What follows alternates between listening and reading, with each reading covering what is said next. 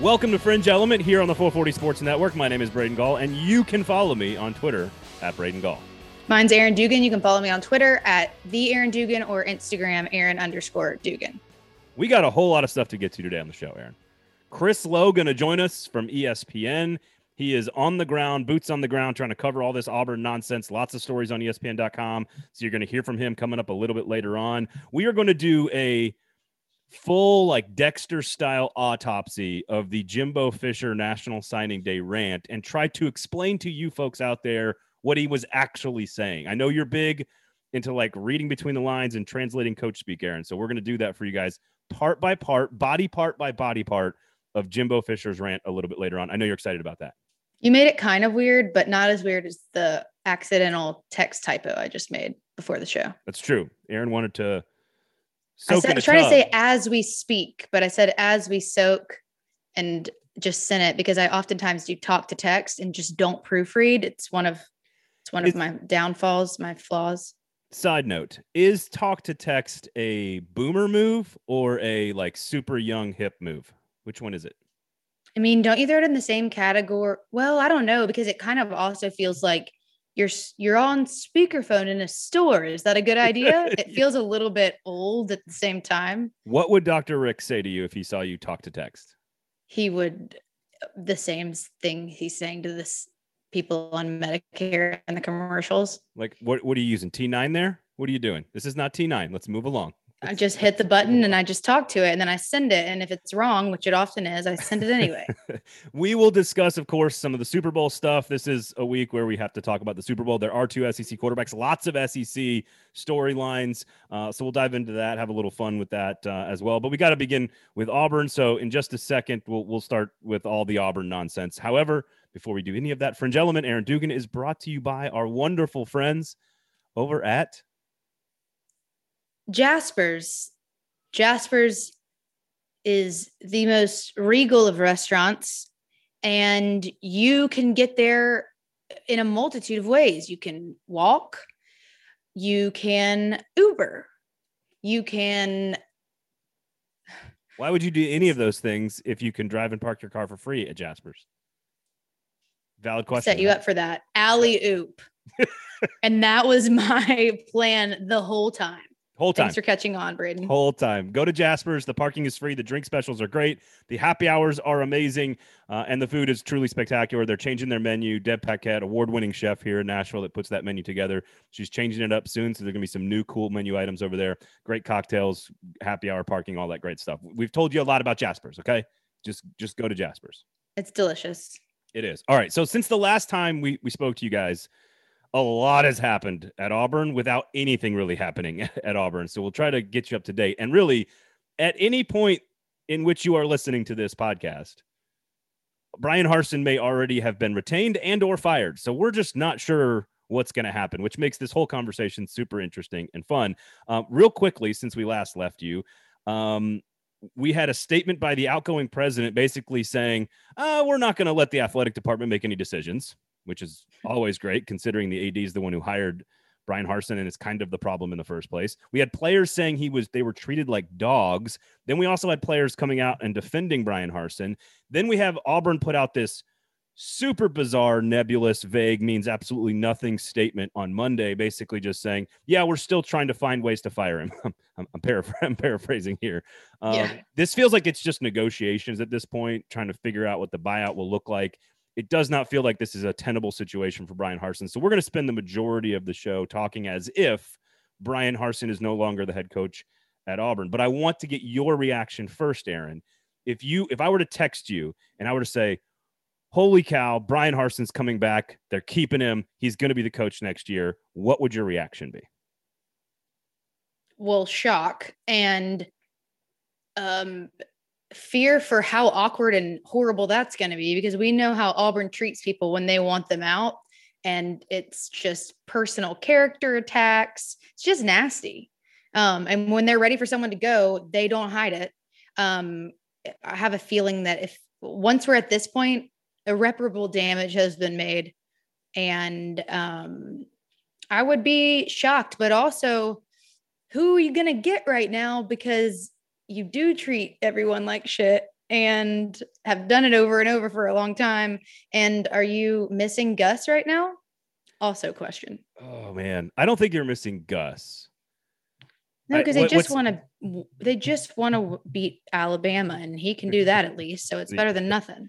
He did. So here, all right. So before we get into all the different ins and outs and what have yous of this story, and what it means for Auburn moving forward, which is what I'm most interested in. If they were to move, if and when they move on Brian Harsin, what does this mean for Auburn football moving forward? Because I am fascinated with how the fans, because the fans, a lot of fans would disagree with what you just said, which is that we don't treat people like shit. We just want to win. And Brian Harsin clearly can't recruit, blah, blah, blah, blah, blah, whatever. And some of that, I don't think Brian Harsin's even innocent to all of the fans out there that feel that way. Exactly. And some of the, and some of that is very valid by Auburn fans. Like, are they going to fall behind in recruiting? And if they are, you got to move now. And so I understand all of that. Here's my question, though, that I think I want not just Auburn fans to think about, but everybody, because I think this has happened at Texas A&M and Tennessee recently, where things have organized, fallen in line. And you'll hear Chris Slow talk about this a little bit later on.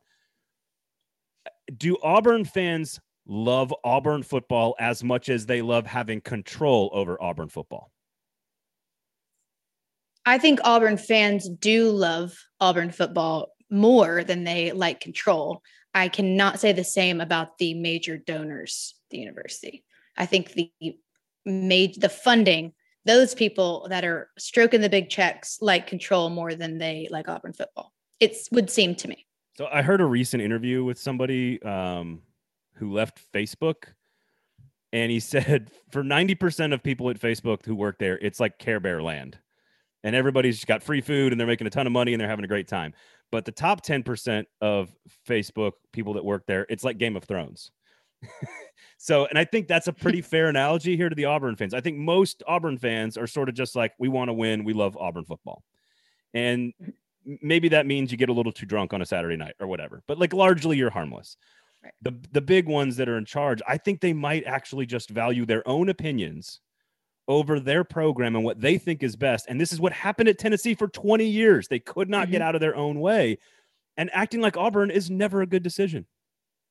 You have to get people in place, namely athletic director and whoever is running the school from the very, very top that you trust. And donors, cycle your energy into having people that can actually make the right decisions. Because when you have too many Indians, or is this phrase okay to say anymore? Not enough Chiefs and Indians.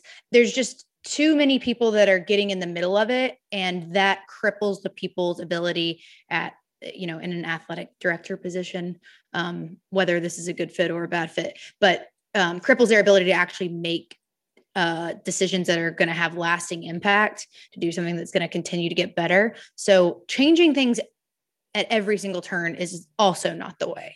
So leaving Brian Harsin as the head coach may not be the way either, but you got to get somebody at the top you trust and let them do their thing. Well, and that's what they got pissed off about when Jay Green hired Brian Harsin. They got cut out of the process. And this is what if I'm a Tennessee fan and I'm going, Donde Plowman is now in charge as the chancellor. We've got Danny White as our athletic director, who made a business decision to hire Josh Heupel. Josh Heupel may not be the answer long term, but the organizational structure needed to be solidified. Texas A&M right now today is more organized and solidified from top to bottom than it has ever been in the history of its program. And that's why they are on the verge of, and that's why we're going to talk about Jimbo Fisher, how confident he is right now. They are on the verge of catching up to Alabama because of all of that organizational structure.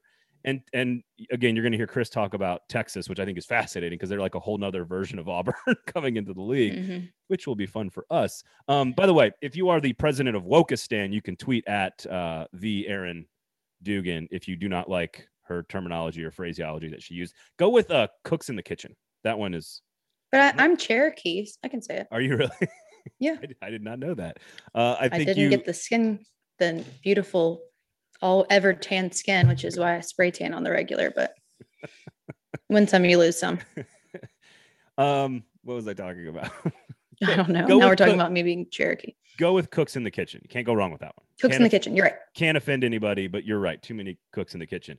Yeah. Here's I agree with what you were kind of saying there. First of all, you were right on the money. I'll give you credit on this with Derek Mason. Like, clearly the writing was all over the wall with him. Brian Harsin is on vacation, hasn't even left vacation. He's like not even in the country, which is just makes this whole story so great.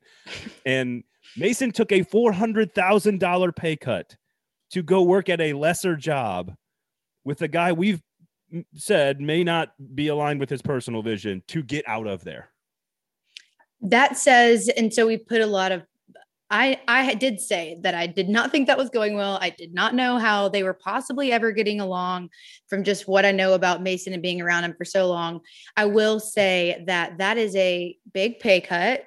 I think that that also means that he saw some of the dysfunction in the program at large as well. And so maybe I shouldn't blame it all on Bryan Harsin, because I think there's a lot of Auburn dysfunction that we just talked about.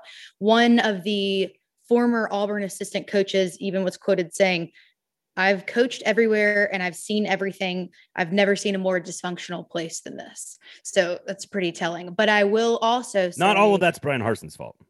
No, it's not. That's why I'm Auburn saying thing. that that's a really big pay cut. I do think a lot of it has to do with probably how Coach Mason did not align with Bryan Harsin, but I do think that it was obvious that there were other dysfunctions about the athletic department at large, which he just, I'm sure, does not want to deal with.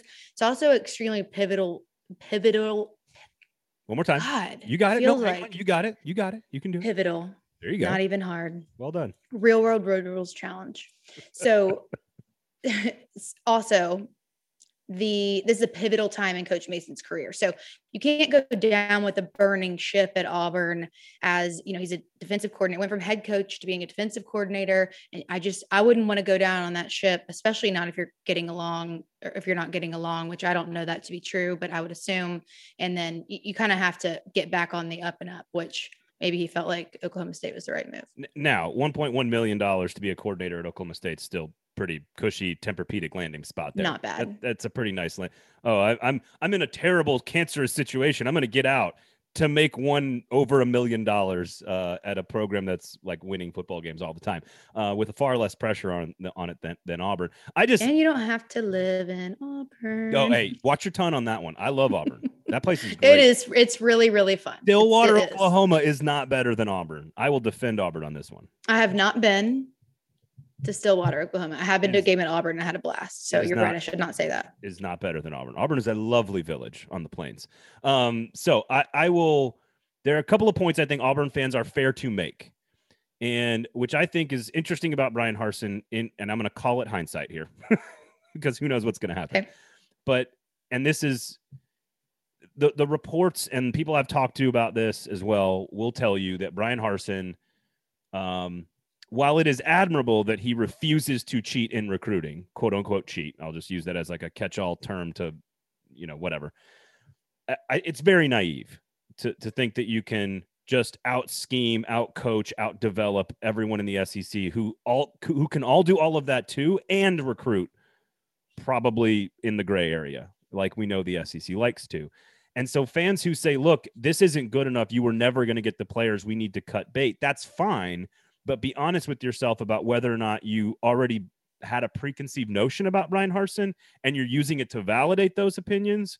Mm-hmm. Or if you like, hey, I was going to give him a chance. Now he just signed like the 9th rated recruiting class in the SEC. That's not good enough in the SEC West when Jimbo Fisher and Nick Saban are 1 and 2. I just think there needs to be an honest conversation. I think Tennessee fans are going to have this conversation about Josh Heupel very soon, this time next year, potentially. So I just think I think that's a valid argument against Bryan Harsin, but I think you have to be honest about when you came about that opinion. If that makes sense. When are you just confirming something that you already thought to be true? Right. Or is this actually what you saw play out? And I mean, if the season had gone better and they had not had some of the controversial moments or topics with everything going on the past year, would they give him another chance if they liked him better? Like, is recruiting in the 9th best class in the SEC at Auburn ever okay? No, not really. But do you get 1 year to do that? But if you beat Alabama, it would have been. You had Alabama beat the team that played in the national championship game and your arch rival. You had all you had to do. You had them. You needed one stop on defense. One stop. Would that really have? I believe that it would have, but would that really have changed the entire trajectory? Okay. You were mid-sentence and you're like, oh wait, yeah, that would have changed. Yeah. I mean, I still don't find him to be particularly transparent or likable, but He's a little stubborn. You just deal, I guess, when the only thing you've ever wanted is to beat Alabama and you beat them. So I guess you just take a hit. And a lot of players are saying this, like some of the older, more mature players, I would argue, are saying he's not trying to be our best friend. We don't need a best friend. We need a football coach. And that's a pretty self-aware thing to say as a 19, 20, 22-year-old kid, because your coaches, I know players want to be like coddled and treated like little angels. And like, I'm trying to deal with this on how to raise my kids without being entitled. Like it's a part of, it's not the Junction Boys anymore. Okay. Like we don't just like scream and dog cuss at people, but you also don't need someone who's trying to be your best friend and let you get away with whatever you want. Like there needs to be order in a football program. And Nick Saban has figured that balance out. You know, Kirby Smart's figured that balance out. I think Jimbo Fisher's figuring it out now. I think Mark Stoops, when we talk about stability and organization from the top to the bottom, does it get any more in line and aligned than Kentucky right now? I mean, that's a brilliant organizational structure right now. Yeah. I would be interested to know the sentence or some players saying that he treated them like dogs. That's, to me, though, I'd like to know what about that is true or what that looked like, just because you don't get along with someone, that's not the language you use to describe if you don't like someone. Like they treated me like a dog. He treated me like a dog is a very specific type statement. Like, so I don't know. Yeah. Like, and I know, yes, I totally agree with you. I need something specific to know. Are you overreacting as a young person who doesn't feel like he's getting his way, or there's an actual problem with the way this person treated me? Is that what you're saying? Like we need to know the difference. And if you were the young person that just wasn't getting their way, would you really use that sentence? Yeah. Or I think if you use that sentence and it wasn't true, that would be a very manipulative thing to do. But I think if you're a young kid not getting their way, you'd say, "Oh, he sucks. He doesn't know what he's talking about. Play calling's horrible. We can't. You know, we only won 6 games." Like, I don't know if you'd be like, "He treated me like something that wasn't a human." I have to really fight my inner dad middle-agedness in this conversation to not just be like, "Oh, they're probably just saying whatever gets them the most likes." Whatever gets it, like, and that's the wrong approach. Very, very well be true. But see, it could be true. All right, and Chris Lowe is going to talk about some candidates for the Auburn job should it come open, which we are assuming, of course, it is. Here's my question to you: if you are a prospective coach, and we know a ton of these guys didn't take the job, Billy Napier's at Florida because he didn't want to go to Auburn. Yep, like that's it. So they had a tricky time finding the right guy. Just 14 months ago, they paid $22 million to Gus Malzahn to not coach.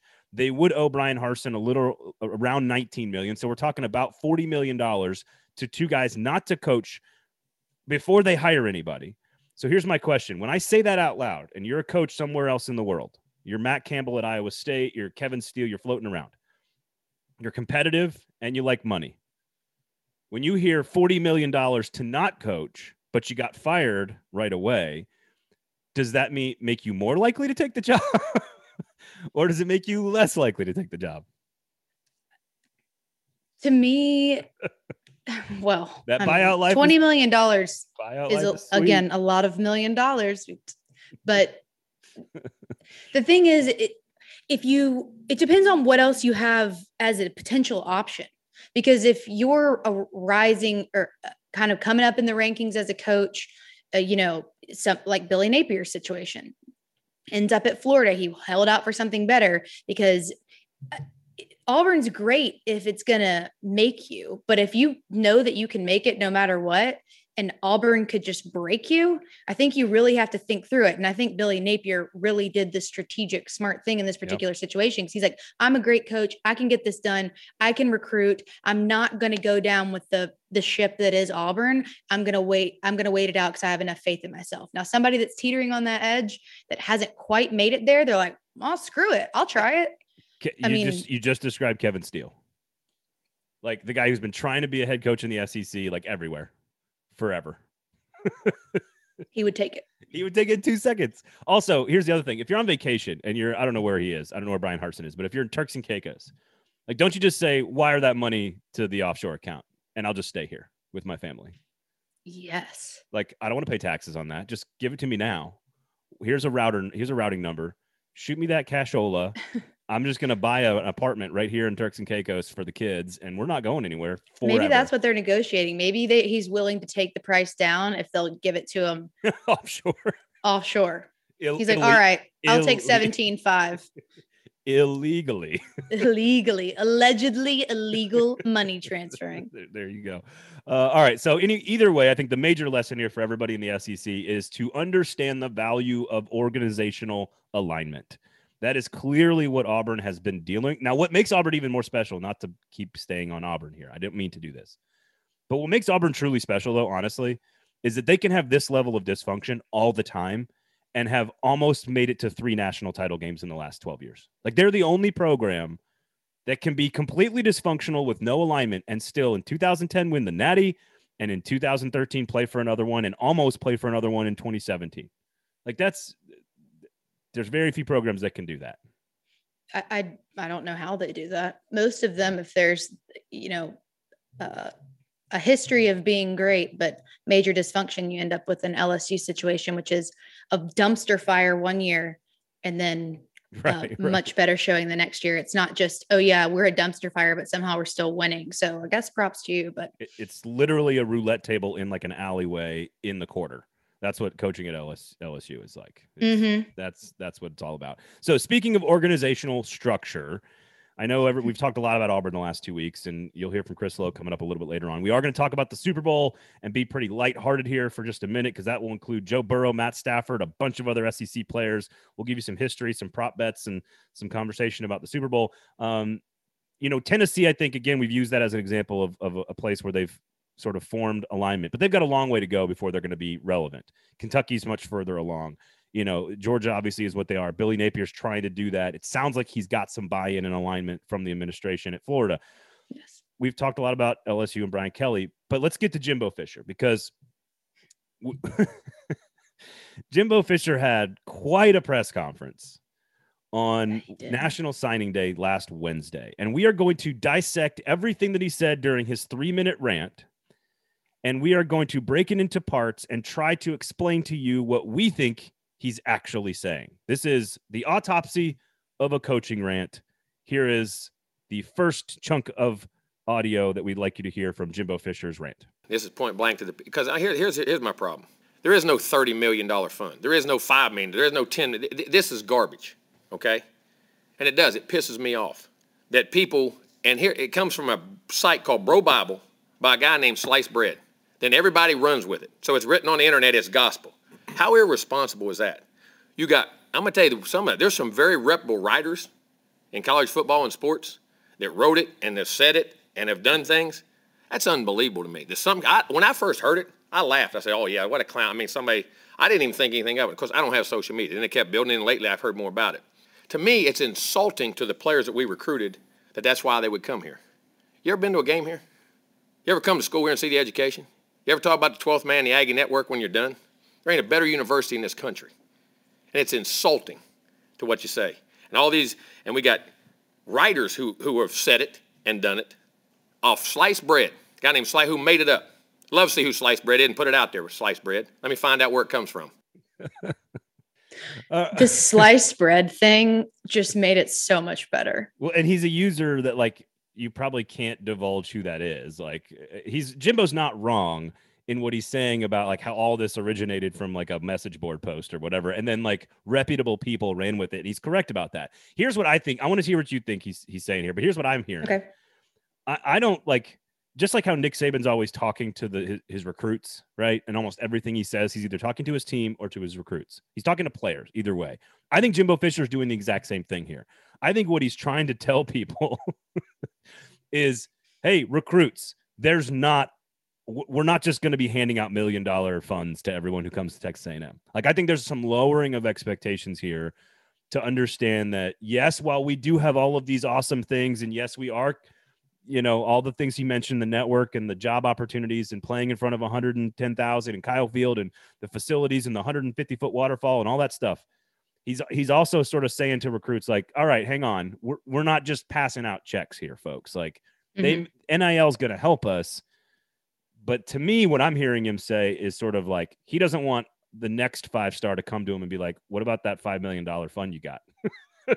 Does that make I think sense? he definitely doesn't want that, because you don't want to be disappointed when you go do your official visit at Texas A&M that, you can't buy your whole family a car and, you're not getting a new house. But I do think there's some genuine anger, not that it's not genuine.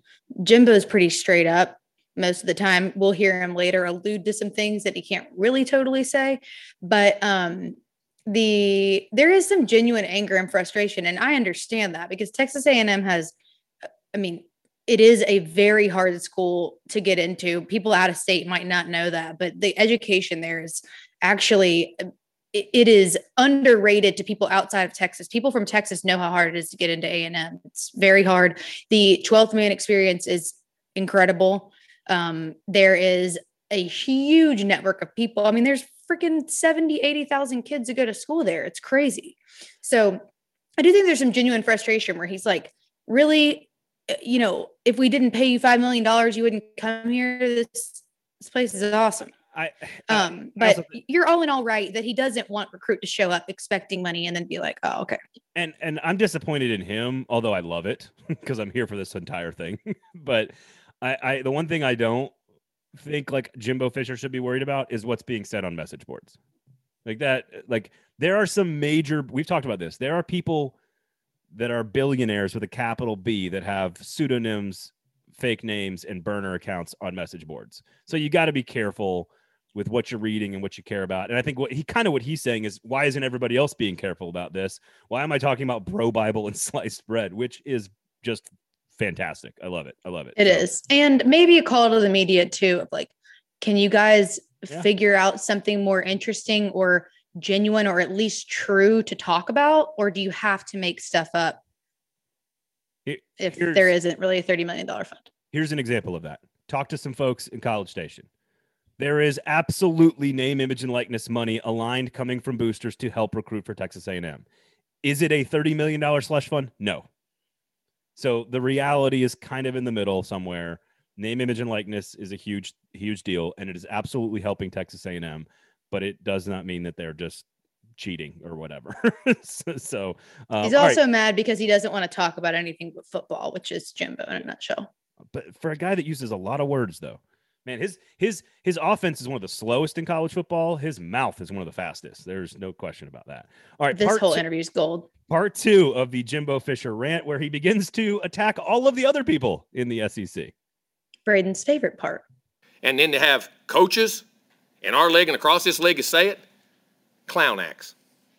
All right? Irresponsible as hell. Multiple coaches in our league. And the guys griping about NIL, griping about transfer portal, using it the most and bragging about it the most. That's the ironic part. You want character? I'll take it with any of y'all. It's a joke. It does piss me off. The other thing, when you look at vice president, I get another one. Vice president of Notre Dame. Supposed to be a reputable university, right? That's a heck of a person leading a reputable university. I'd be real proud if I hired that guy. Read it off sliced bread. But they say it because it's written on the internet. We worry about the kids and social media and internet. How about grown-ups? How about the guys that are supposed to be setting an example? How about writers who are supposed to be writing the right thing? How about coaches who are supposed to be doing the right thing? Read it off sliced bread. Hey, read it off sliced bread. That's my favorite part of the whole thing. How fast he can say reputable is really impressive. He can speak very quickly. he can say, so this is where he's beginning. He's still kind of attacking Notre Dame and attacking the media, but he's beginning to start pointing to the irony and the hypocrisy of the portal and NIL and a lot of coaches. Because here's the deal. And again, Chris Lowe's going to say this later. None of these rules are what Nick Saban wants, but he is willing to use all of these rules against you to win a championship. Does that make sense? So like when Nick Saban says like, oh, I don't want this, or I don't want the portal, or I don't want name, image, and likeness, or I'd rather the game slow down, or, all these things that he always says, it's like John Calipari saying, I don't like the one and done, but if you're going to give me these one and done rules, I'm going to use them. And that's that. Like, so this to me falls on deaf ears. Like to me, this all's fair in love and college football. Like if Nick Saban's doing it and you're doing it, don't complain to me about who's doing NIL and what they're saying. Like you just gotta go with it. Am I wrong I mean, this interview is all over the place, at least at the beginning. So it's not even, it's just him ranting. It's just him ranting. Yeah. So to me, is he mad because, so I know the like Notre Dame repeated it or whatever. Did that happen with Saban as well? Or is this just kind of attacking out of left field on No, Saban? let's get to the next cut though, because this is where he starts and hypocrisy. Like, again, I'm super into like politics and news and current events and world events and, foreign affairs and everything. Like, the idea that hypocrisy is somehow now a public shaming tool to get someone to change their behavior, that shit is gone, y'all. like ain't nobody shamed anymore by hypocrisy. Just look at what's happening in our country across the board. And so I don't think this is going to work. But let's hear the next part of this, because this is where he starts to allude to, not so subtly, that all y'all are cheating. That's basically what he says right here. This is my favorite part. How about coaches that's supposed to be doing the right thing? And I'll tell you what, I know how some of those guys recruit too. Go dig into that. I know the history, I know the tradition, I know things. Trust me, you don't want to go down that avenue. It's ridiculous, and it's irresponsible, and it's unbelievable. I ain't just talking about one. Multiple people got NIL issues. It's funny, when Nick Saban said his quarterback got an $800,000 deal, it was wonderful.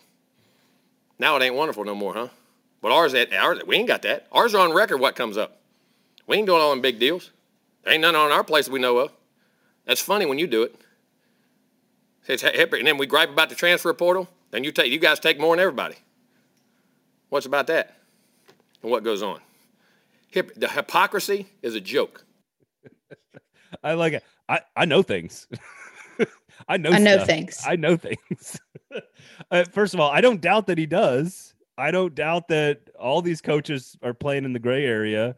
And again, the guys he's talking about are specifically Nick Saban and Lane Kiffin, really. Like, there's some other names in there probably too. But I'm so here for this. I'm so here for, now there's two ways to look at this. One is, don't become Hugh Freeze, where you like tweet out like, hey, NCAA, come investigate me. And if you find anything, good luck. And then like they did.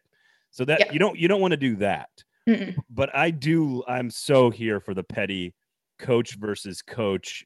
Like, you're a hypocrite. No, I'm a hypocrite. You said you didn't like NIL. They're all just conducting business. They're all just trying to recruit, and they're all just trying to lure talent. I'm just so here for the pettiness. Lane Kiffin's posting Portal King with a Tiger King meme on the internet. Like, I'm here for it, man. Give it to me. I love it. This is part of it comes with the up leveling. So when you have the success that Texas A&M is having right now, and it's projected to have, it's lonely on top. People just come for you. It's going to keep happening. Happens to Alabama all the time. I mean, everyone wants to know all the dirt on everything. And he's saying like, oh, Nick Saban's doing this. Y'all aren't talking about that. Well, people do always talk about everyone that's at the top. So like, that's not true. Right. You just landed the greatest recruiting class in the history of the world. Mm-hmm. You don't think a coach is going to say something about you? It's going to come with resistance always. I love it. And the deflection to me is really funny because he's just like trying to throw shit out. So reporters, he's like, hey, go look at that and just get away from me. I'm trying to do a good job and y'all are just trolling me. So here's a couple hints about other things people might be doing that you should go look at, which is just ridiculous and hilarious. I can't tell you all the things that I know, but I know.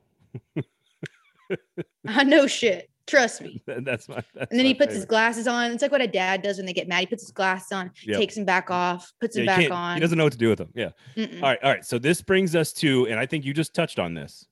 When you are at the top, you're doing the things the right way. You're going to get attention. The spotlight gets brighter. I think for Texas A&M fans, we've had some fun with your coach here. This is going to be the most interesting one right here. This I think is the one that Texas A&M fans care the most about right here. The hypocrisy is a joke. It's an absolute joke, and it's insulting to our staff, how hard we work, to how we do things, and it's insulting to Texas A&M because there ain't a better place to go to school and play ball. If you don't like it, we're coming on. Get used to it. All right? We ain't going nowhere. It's an absolute joke. The people who put the hard work in and do it. It's irresponsible, but it's funny when they get it, it's all okay. Ball games are changing, man. And it ain't because of NIL and what goes on. It's pretty irresponsible of all of them. They're clowns. We'll go next. If they got a problem with it, come see me. I ain't a hard guy to find. We'll be in some meetings. You can say anything you want. We can do anything you want. I ain't got no problem with it. I promise you that shit. All right, Travis, next question. I left the guy in at the very end who's mediating probably the football SID. It's Alan Cannon who's trying desperately to stop the rant. Well, he's kind of laughing because he can't help it. It's like, I promise you that shit just keeps going. The work coming thing, that's the one I think's the most. First of all, there are going to be a lot of meetings where all these coaches are going to be in the same room together, and I can't wait for that. I wish we could film it, but I will say the we're coming thing, get used to it. We're coming on, like all these different phrases. He is very confident in where his football program is right now. And I would agree with him that he should be confident where his football program is right now, because they got dudes and they got more dudes coming, and they are going to be in a better situation from a roster standpoint than maybe they've ever been in the history of their program. He is confident, and you don't go on that rant if you're not confident. That's what I was about to say. Cause you have to be one of two things and probably both. You have to be so very confident because you do not want to eat your words on this. And you got to be kind of mad because you would much rather, most coaches would say, I'd much rather surprise people in a good way. I don't want people to know how good we are. I don't want to overstate things. So you have to be kind of fired up and super confident to go down this route, because there's not really an upside unless you can back it up. I love everything about pissed off Jimbo Fisher, picking fights with Lane Kiffin and Nick Saban. I love everything about it. He's funny. Wait, it wasn't Jimbo. Who was it talking about who had the golf drama? It was Jimbo and Saban. Was it Jimbo? Yeah. Yes. And then he's like, said something about going to beat you. And Saban said, in golf? Yeah. And then beat him. Or in football? I can't remember how that went down, but that was gold. Yeah, Saban was like, it's in golf. I'll see you on the course. And then Jimbo beat him on the field. Which of course makes the whole thing even juicier that he's now lost to Jimbo Fisher in overtime in College Station with one of the most memorable moments in the history of Aggie football. So there you have it. There is the autopsy, the anatomy of a coaching rant at a press conference on National Signing Day. Come get some. I'm so here. I'm so here. I'm so here for it. It's great. Bring it on. It's so good. What does he say at the end again? He said, because if not, he said, I guarantee, I don't know. He said something about, I guarantee you that shit. I guarantee that shit. Hold on. Let's do it more. Let's play the very end again. Oh, you can play the very end? You got that all queued up? I ain't a hard guy to find. We'll be in some meetings. You can say anything you want. We can do anything you want. I ain't got no problem with it. I promise you that shit. I promise you that shit. I promise you that shit. That's so good. So good. I'm a fan. I am too. All right. I'm here for the pettiness. Just give it all to me. All right. When we come back, we're going to touch on the Super Bowl, Joe Burrow, Matt Stafford, all the storylines, some history there. Does Aaron actually understand what a bar bet is? No. And we'll hear from Chris Lowe from ESPN as well. All that when we come back right here on Fringe Element, right here on the 440 Sports Network.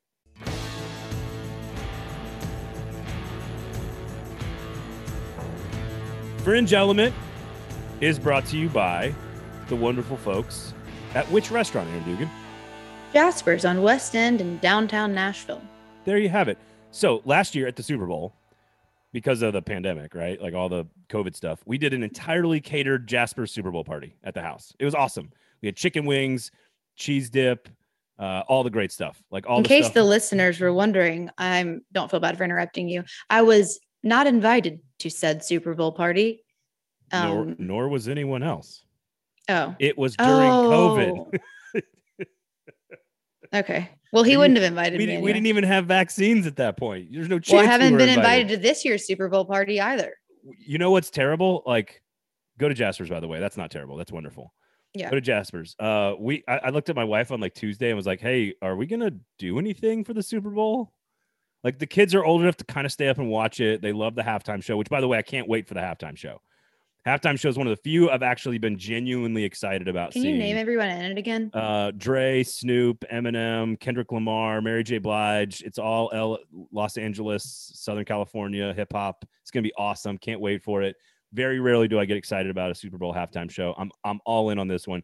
We just don't even have plans. If you do not have plans, Jasper's is a great place to collect a bunch of really awesome, shareable, snackable food. Go pick it up and bring it to your house, and you'll have your entire smorgasbord set up for the Super Bowl. It's so Jasper's. good. I am picking up. I'm going to a Super Bowl party because I was not invited to Braden's, and I am taking a dish from Jasper's. There you go. The Can queso, you guess which one, Braden? Sweet potato fries. I'm actually with going to barbecue. take two. Sweet potato fries with pulled pork and barbecue pulled pork on top of No, just because fries are harder to travel. That's true. They are. Nothing an air fryer can't fix, but The queso, here's what I'll say about queso. A lot of times you go to a cheap restaurant, you get queso, turns into a block in your stomach because it's just like like it's not real, right?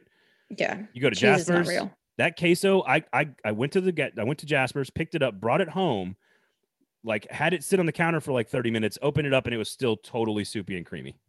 Like, which means that's the real stuff. Which means it's not also hardening in your intestines. Exactly. Go to Jasper's where they don't fuck with your intestines. The fact that you dropped the F-bomb for Jasper's means you care. Do you know what I mean? No, it's a sign. It's a sign. I'm taking we're going to another level with our relationship. Yeah, you really are. I'm taking the queso. You're right about that. And wings. Wings are number one. Wings are number one. Football, sports, Final Four, Super Bowl, doesn't matter. If I'm watching a sporting event, the number one thing I would want is wings. What two wings of Jasper's would you take? I think I know which ones I'm taking, but I don't want to bias you because I want to see if you say the same thing as me. Between Buffalo, Bang Bang. They have the Buffalo, the red rum, right? And the right now it's the smoky. Ooh, there's like the smoky red dry rub ones, and then they have the garlic parmesan, Bang Bang, and Buffalo. I like the Buffalo and the smoky dry rub. Those are my two favorites. Okay, I'm going Buffalo and Bang Bang, I think. I like spicy, and then I really love, if Deb's listening, which of course she does, if she'd like to concoct her own Alabama white sauce, so I can have a spicy buffalo chicken wing and then like an Alabama white sauce smoky wing, that would be heavenly right there. I do love an Alabama white sauce, and I don't feel like it's cheating on Memphis, Tennessee, because it's so different. Nope. Go to Jasper's. Roll Tide.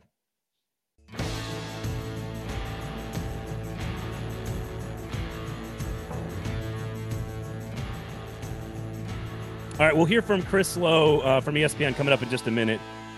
You guys, a great interview. He's going to give you some candidates potentially for the Auburn job. He's going to talk about Texas and their dysfunction and how it compares to Auburn, what lessons we can learn from all the dysfunction at Auburn.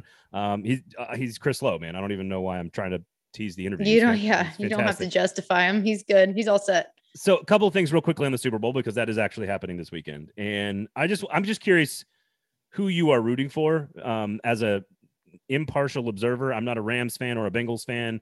Matthew Stafford, Joe Burrow, lots of SEC players. You got Leonard Floyd, Ashawn Robinson in that front seven for the Rams. Sony Michel won a Super Bowl, I believe, with the Patriots. So the year of the Georgia Bulldog could be in effect if Leonard Floyd and Matt Stafford and Sony Michel all win a Super Bowl. Andrew Whitworth, who played at LSU in the 90s, is starting in this game for the Rams as well, which is crazy. You got Odell Beckham, Jamar Chase, Joe Burrow from LSU. You got Terrell Lewis. We don't know if CJ Uzoma is going to play. Jonah Williams on the offensive line for Alabama protecting Joe Burrow. There's just tons of SEC stuff. So I guess my question is, who are you rooting for, Joe Burrow or Matt Stafford? If you're rooting for one of them, which one and why? So from a Titans fan perspective, and I have friends that grew up in Cincinnati, so I guess I feel for them, and I love that, they beat the Titans, so look a little better. Not that it really matters at this point. My dad's best friend, this is not supposed to be morbid at all. It's Danton would be enjoying this, but Danton worked at the Rams for a long time. One of my dad's best friends passed away from COVID not too long ago, and that I'm sure he's going to be watching the game wherever he is and be stoked if the Rams win. So I don't see there's a downside. I love the fact that these are both two underdog stories, and I am going to enjoy the game either way. I know that's not very fun but I will be happy for both sides. But I think if I'm pulling one direction, I'd like to see the Rams win. I am fascinated by what fans root for after their team has been eliminated by said team that continues on. Because it's always something interesting. Well, the SEC's got this, and this is the one thing. Maybe there's nothing I disagree with more with SEC football fans than the SEC chant that like a Tennessee fan or a Kentucky fan or a South Carolina fan is doing for Alabama in the national title game. There's nothing more upsetting and mind-numbing than watching people root against their own best interests. And I do not understand the SEC thing when it comes to football, because if Alabama wins that game, it's harder for your team to recruit players. I don't understand. Wait, do you think that's always? It's sometimes used sarcastically, and I think sometimes used seriously. No, it's never sarcastic. Do you know this? Well, okay, but now you're confusing me, because if they aren't being sarcastic, then they do want Alabama to win and they get it. No, they're rooting. So you know what I'm talking about? Like SEC fan whose favorite team is not in the championship. Yeah. Is chanting SEC after Alabama wins the title. Auburn fan, LSU fan, Tennessee fan, Georgia fan, Arkansas fan. It's okay. We're saying the same thing differently. It is the dumbest shit I have ever seen. I don't understand it. In the NFL, I think it's a little more interesting because it doesn't have an effect on, like, you don't get more salary cap if your team goes to the Super Bowl. Like the Titans or the Packers aren't going to be worse off if the Rams or the Bengals win.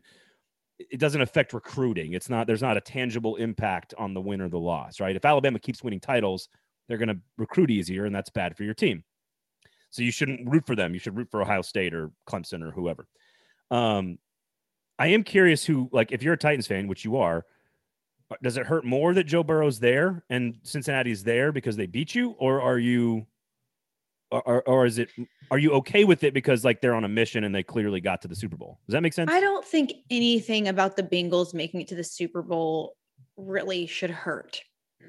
Except for they eliminated you. Yeah, yes, but it's been a long haul for them. Like, yeah, it's not, I would have loved for the Titans to win that game, but it's not like we got knocked out by someone that has been there a million times that we absolutely should have beaten. And it was just it was a good game with some sloppiness, but a good game. And it's the Bengals. It's like, you can't be that mad. I tend to agree with that. As a Packers fan, I was the opposite because I hate the 49ers because they've eliminated the Packers 4 times now from the playoffs. And that's different because there's history there. Yeah. No, I agree with Joe Burrow. It's like, oh, they're like the little Bengals. Look at them. Like they're in the Super Bowl. Good job. Right. Joe Burrow will also be fine if they don't win the Super Bowl. I mean, it'd be great. Again, you changed the whole franchise. It'd be cool for him to do all 3 in 3 years. 2 years. Yeah. 2 years. I'm rooting for Stafford because I think Matthew Stafford is underrated. I think he is sort of lost in the quarterback shuffle of our generation. And I think he's been a far better player. I think he was a far better player in college and a far better player in the NFL than anyone really gives him credit for. So I think just from a quarterback standpoint, Joe Burrow has sort of already accomplished everything already. Mm-hmm. And he's got a long way to go. This is sort of the end of Matt Stafford's career. Georgia wins the national title, a little cohesion with the Rams winning the Super Bowl in the same year. And then Stafford and Georgia gets to both celebrate. I could see that as an angle. Can we think about St. Louis, just how St. Louis feels right now? Yeah, pour one out. I will say this, Alabama 4-0 starting quarterbacks in the Super Bowl, and it's 3 different quarterbacks. It's Bart Starr won the first 2, and then you had Joe Namath and then Ken Stabler have all won Super Bowls. Ole Miss is 2-0 as a starting quarterback. Both of those were Eli, and in fact, the last Super Bowl MVP that was an SEC player was Eli Manning. Tennessee, of course, is 2-2. All 4 of those were Peyton Manning, who I'm assuming we're going to be inundated with the Mannings during Super Bowl ads. Absolutely. It's going to be bad. Florida's 0-1, LSU 0-1, Auburn 0-1, which is Rex Grossman. I will give you $1,000 if you can name the only LSU quarterback to start in a Super Bowl. I don't think I can do this on the spot. Nope. Nor should anyone. To. Nor should anyone. David Woodley won the Super Bowl or lost the Super Bowl back in like 82 or something like that. 72. I'm not sure. Auburn, Cam Newton, of course. Cam. And then Georgia 0-3. Fran Tarkenton lost all 3 games. So what we do know is that LSU or Georgia, one of the two, is going to have the first ever starting quarterback from their school to win a Super Bowl. So that's kind of cool. Yeah. Which is also a bet you could win at a bar. I don't get it. I was listening to our YouTube. I was watching our YouTube show last week that you put up so graciously and so amazingly on the Thank YouTubes. you. Go subscribe. Please. A lot of good stuff up there. But I was watching the show and I was reliving our conversation about the bar bet because this is only the 6th time that 2 quarterbacks from the same league are going to play in the Super Bowl and start in the Super Bowl. 4 of those are the SEC. And I thought, hey, you can win a bar bet if you can name the 4 times, that SEC quarterbacks have faced each other in the Super Bowl. And you were asking questions like, well, but doesn't the person need to know the question before you find out about the bar bet? And I was like, I don't think you've had any bar bets. So I don't think so either. Let me peel back the curtain here. Peel it back. Okay. If you're sitting with your buddy at the bar and you're arguing about sports and you look over at your buddy and you go, hey, I bet you can't name the only 4 times 2 SEC quarterbacks have started in the Super Bowl against each other. And the other guy tries. Can I stop you there? Yeah. But I think it's more of a fundamental question I have about bar bets as a whole, because wouldn't you really, really, really quickly know before you decided on an amount that you could or couldn't do that? Like, I bet you can't name these 4. And I could tell you right now, like, it could be like Peyton, Cam, blah, and like say, and then be like, oh, I don't know the 4th. And then I'll just be like, no, I don't want that bet. Well, no, you can't already be. That's violation of friendship rules there. Like if you're already trying to figure out the answer before you decided. How do you not kind of sort of know right when you hear the question if you know the answer? Well, because the point of trivia, in my opinion. Now, if it's that's what this is just sports trivia bar bet with your buddy at the bar. If I took some time to think about it, could I get this right? I bet you can't. And that's where you can go, oh yeah, David Woodley is the only LSU quarterback to ever start in a Super Bowl. That's a bar.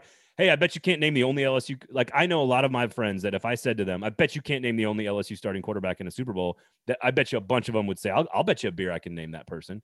And then they would spend 15 minutes trying to figure it out. And then I get the beer. Okay. You see what I'm saying? So yeah, it just can't be things that are just, if it's living right in the very front of your mind, you're going to be better at bar bets. Well, as someone who's worked in sports, I should be better at sports bar bets. You should Now, I would bring my wife with me if it was about actors, actresses, pop culture, that kind of stuff. I don't know any of that. That woman has more useless names in her head, just like I know, like Andrew Whitworth. Yeah. Mm-hmm. I'm sure that she thinks some of your knowledge is useless as well. No, she completely thinks that my understanding of David Woodley is useless. But we can watch a movie or a TV show. We're watching Murderville right now. Fantastic show. Hilarious on Netflix. Mm-hmm.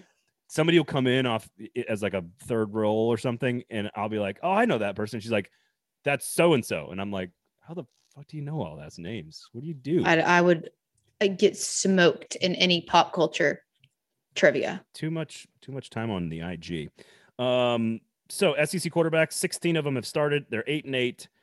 This will be 17-18, and the winner will be the first ever winner from their school. So just thought I'd throw that out there. Hey, even the kicker, Aaron, Evan McPherson, is a cool Florida SEC story. Yep, he has. He recorded the longest field goal in franchise history this year, 58 yards, and was perfect 12 for 12 in the playoffs. Look at that. Not a bad moment. Look at you bringing kicker knowledge to the table. Mm-hmm. I like that. He's a rookie out of Florida. There you go. More SEC. I could win a kicker bar bet, I think. There you go. A kicker Florida-specific bar bet. Well, or just like, what's the most number of field goals a rookie kicker's ever made in the postseason and who did it? That's a good bar bet. And you're like, oh, it's Evan McPherson. He went 15 for 15. Done. Mm-hmm. If he kicks 3 field goals in the Super Bowl, of course.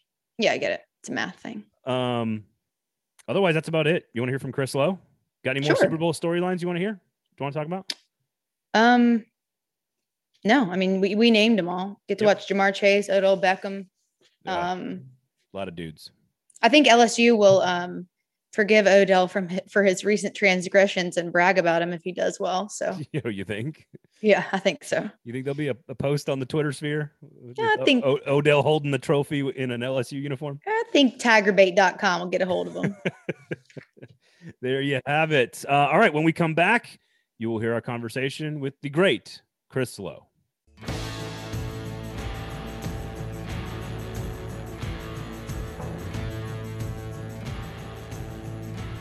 Chris, always a pleasure, man. Great to see you. Thank you so much for giving us some of your time. We appreciate it.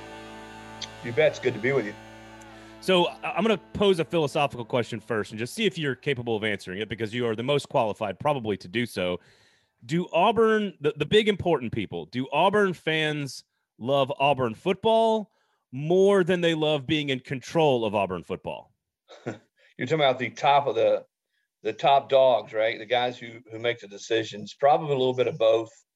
You know, a lot of times love of a program, even some of the smartest, most successful people when it comes to college football just sort of lose it all, lose all sort of seemingly the, touch the reality about what's going on or what needs to happen or how you run a business or how you run a football team or athletic department. I think over the years that's probably happened at Auburn a ton.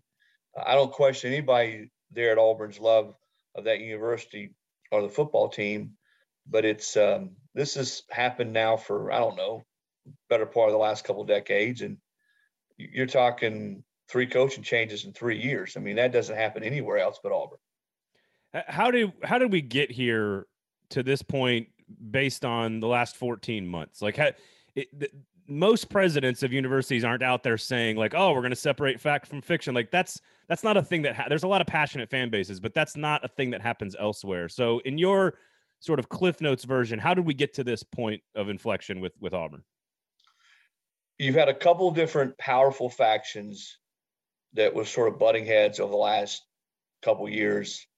That one faction won this last time when Gus was fired. And then the other faction won when they went out and sort of did their own thing. And Alan Green and Jay Goods, the outgoing president, went out and got Brian Harsin. A lot of people there didn't think that was going to work. And I'm of the mind that Brian Harsin's a really good football coach. I mean, you don't go and win like he did at Boise and then just become a bad football coach overnight. But the fit culturally, having not coached or recruited in the SEC, I think a lot of people were concerned about that.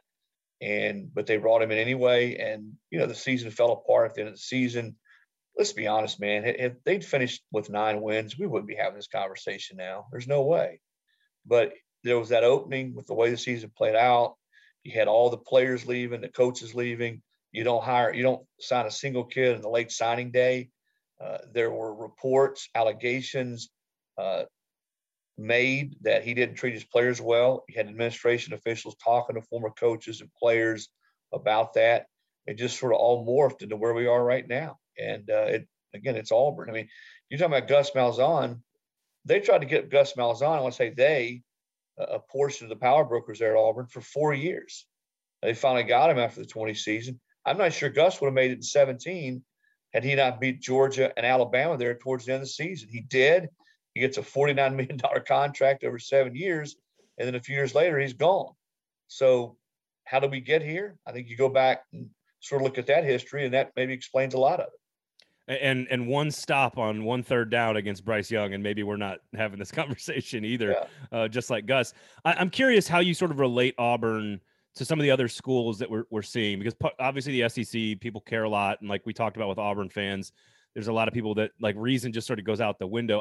I do feel like we're seeing some lessons though. Texas A&M, it feels like for the first time maybe ever in the history of their program is sort of all aligned from top to bottom. It feels like Tennessee is more aligned from top to bottom than it's been in a very long time. The difference is it took both of those programs had to go through a lot of drama and sort of turmoil to get to those positions, whereas Auburn is the only one that feels like they can be completely misaligned but still compete for national championships. Like it just, are they going to learn from Texas A&M and Tennessee, or are they just going to keep being themselves, I guess? The program that I would probably say that is most like Auburn, as far as having too many cooks in the kitchen, would be Texas. And look what's happened at Texas over the last few years. And that's an example of one that, a proud program, a program that's had success, tons of interest, a great fan base, tradition, everything. They've got everything. Great state to recruit to, and just again, too many cooks in the kitchen. Your point about Auburn though having success is dead on. I mean, for all the dysfunctionality and the complexities of coaching at that place, 3 times in the last 12 years, they've either won a national championship, they played for a national championship, or in 17, they played for an SEC championship. And had they won that game, they would have been in position in the playoff to win another national championship. So it could be done, even in that atmosphere, even with sort of those factions and power brokers wanting to have their hands and everything. It could be done. We've seen it. There's proof there, which is why I think you're going to see people that will always be interested in coaching at Auburn because of that. You got everything there, great fan base. And you know who's hurt the most in all this are the fans. I feel badly for those fans at Auburn who've been in there, every step of the way. And you ever have a chance to go to Auburn on Saturday afternoon for a game, Saturday night, it's as good an environment, as good an atmosphere as there is in college football. Those people love the Auburn Tigers. And to have to go through this over and over again has got to be to the point. And I'll be honest, I've heard from a lot of them, and they're sick and tired of it because they understand they've got the infrastructure there to be one of the best programs in college football and sustain that. But there's got to be some patience. There's got to be some people who get together. Maybe they don't see eye to eye. I'm talking about power brokers, people that are influential people there at Auburn.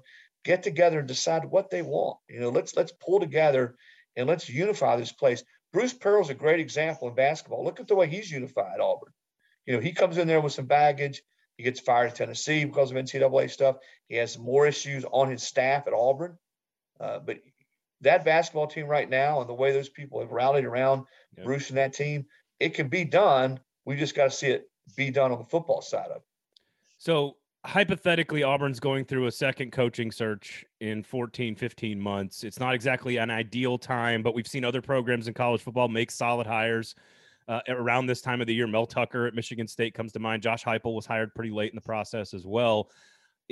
What impact does the last year have on the way coaches view the Auburn job? It's still extremely high paying. You can still win. You just rattled off all the things that make it very interesting and appealing.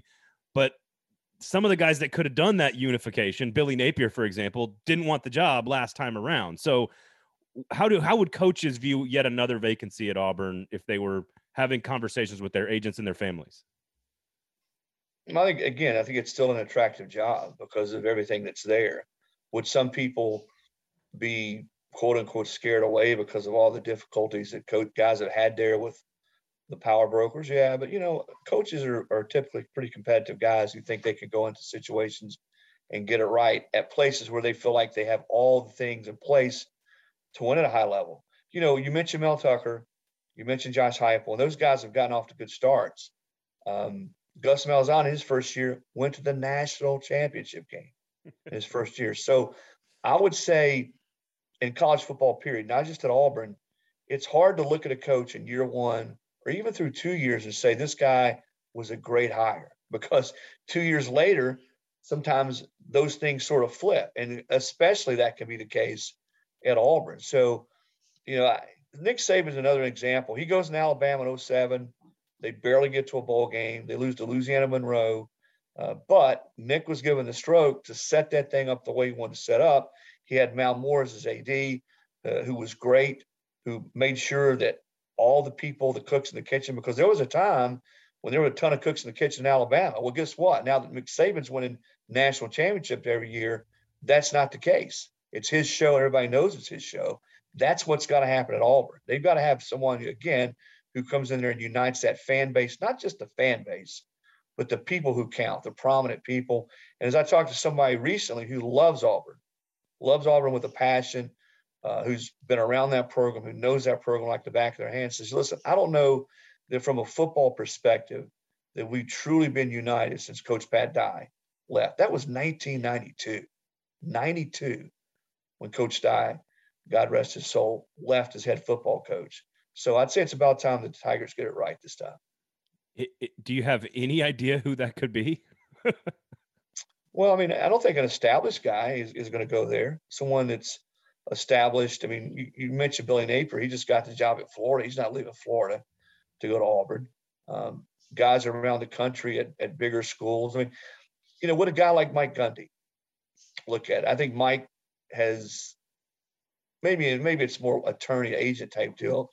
Has reached out over the last year or so to see what might be available. And I've always thought Mike was one of the more underrated coaches in college football with what he's done at Oklahoma State. And you look at their position now that they're sort of left there in the Big 12. Would he be interested in jumping into that, situation in the SEC?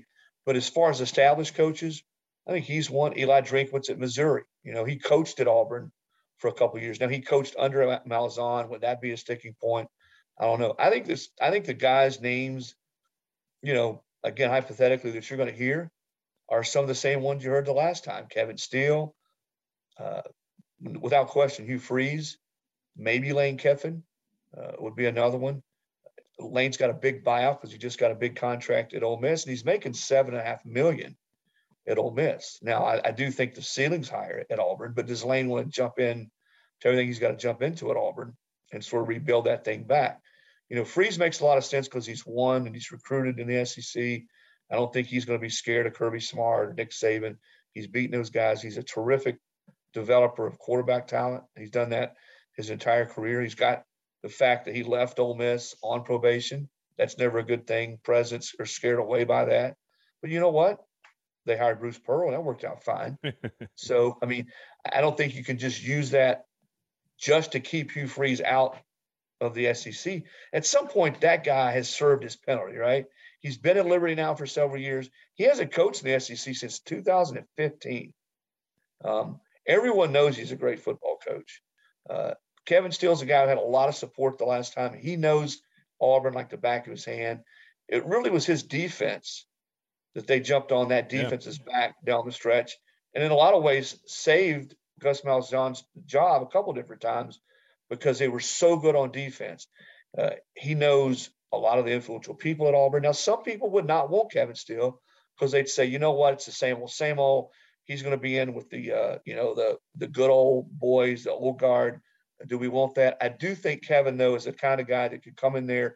He understands the recruiting game in the SEC. He's coached everywhere. He's coached under every marquee coach. He knows that game like the back of his hand. Yep. I do think he would do a good job. I really felt like Tennessee when they hired Jeremy Pruitt in 2017. Remember, they talked to Mel Tucker, Jeremy Pruitt, and Kevin Steele. I always felt like with Tennessee being Kevin's alma mater, that he would have done a nice job there. I also felt like Tucker could have done a really good job, which, oh, by the way, he's killing it so far at Michigan State. So getting it right this time is imperative for Auburn. I do think that if they find some cause, which they're not going to find, of course, on behavioral issues for Brian Harsin, it's going to be hard then to sell Hugh Freeze if you try to get out of the buyout from Brian Harsin because of personal conduct. But that's neither here nor there. And I'm with you. Eventually, he's going to have to get another crack at it. Do you like the snarky back and forth that we're getting from? I'm not talking about Auburn coaching stuff, but I mean like Jimbo Fisher and NIL and Saban and Lane Kiffin on Twitter. Like, are you enjoying sort of the coaching rivalries blossoming a little bit this offseason? That's a new world with NIL and transfer portal. Saban hates this version of college football, the NIL, the transfer portal. But you know what? He hated playing fast too. But like he does with everything else, he will adapt. He will evolve. He's done that his entire coaching career. And you already see he's starting to do that. But that doesn't mean that in his mind that he likes the way that kids can just come and go as they want. He doesn't like the fact that you've got outside forces now. They're able to pay kids. Now, Alabama's going to do it because they've got people lining up that will do it. I don't know that you're going to see Nick be right in the middle of that, but he'll adjust. Hey, they don't get in the playoff this year without Jameson Williams, a transfer from Ohio State. Think about it. Without him, there's no way they get in. So he understands where the game is and where it's moving, and he will adapt. He might be 70 years old, and he is old school in a lot of ways, but he's not stubborn. He's not stupid. He understands what you have to do and have to sort of keep creating new ideas and moving forward and being creative. As far as Lane Kiffin, he accomplished exactly what he wanted to accomplish. He is the king of trolling on Twitter. He got people talking about him. He got people talking about Ole Miss football. Yep. Look at who all we brought in the portal. We're not going anywhere. I think Jimbo, it's more, he's tired of hearing about, well, the only reason they did this and got this many players is because they paid X amount of $1 million. I don't know how much they paid. Obviously, NIL had something to do with that class. But I think to me, the deeper meaning of what Jimbo says is he realizes, understands, and firmly believes that A&M's on the cusp of doing something special, that they're on the cusp there in the West of breaking through and being a championship caliber team. They've got the talent. They recruited like gangbusters the last couple of years. He's got his quarterback back. I think Haynes King would have been the guy last year had he not gotten hurt. Jimbo in his mind, and I think he even said it, we're coming. And I think in his mind, this is just sort of the final straw and them setting up what should be a really good run for them the next 2 years. Chris, always a pleasure, man. ESPN.com, all over it, man. We really appreciate it. Thank you so much for your time. I really appreciate it. Thank you. You bet. Good to be with you.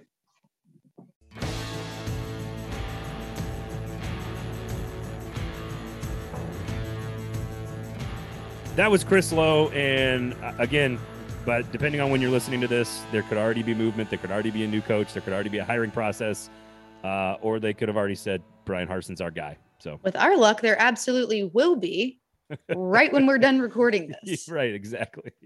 So special thanks to Chris Low for hanging out with us. Maybe next week we won't have to talk about Auburn. Maybe not. But we'll probably be talking about a new coach at Auburn next week. So we're probably going to be talking about Auburn. Well, Auburn's but we'll fun. do other things. Auburn's fun. And I make fun of you, Auburn, but it's because I care. Because I genuinely love your town. I love your stadium. I love all the food down there. I love the vibe. I love the whole thing.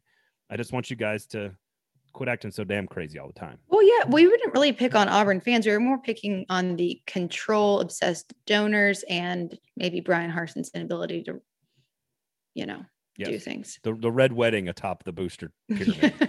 It's taking place right now with the Auburn Tigers. Aaron, enjoy the Super Bowl. Have a great time at the Super Bowl. Make sure you subscribe to the YouTube page, rate, review, subscribe to the shows on the podcast feeds, and follow all the socials as well. And where should people go if they want some food this weekend? Jasper's. Oh, that would be a good Valentine's Day spot. It is a great Valentine's Day spot. I won't be doing anything because, but y'all should. Story for another time. Other people should. No, it's fine. We'll talk about it on the pod next week. All right. Aaron's relationship. What are Aaron Dugan's plans for Valentine's Day? I'll make some just to have him to talk about. Go to Jasper's. You might find Aaron sitting alone, drinking a sad glass of rosé. Okay, I gotta go. I gotta log off. All right, take it easy, Aaron. You can follow her on the Twitters at the Aaron Dugan, at Aaron_Dugan on Instagram, at Braden Golf. Thank you guys all for listening. Thanks to Chris Low. Have a great Super Bowl, everybody. This has been Fringe Element on the 440 Sports Network. Go Tigers.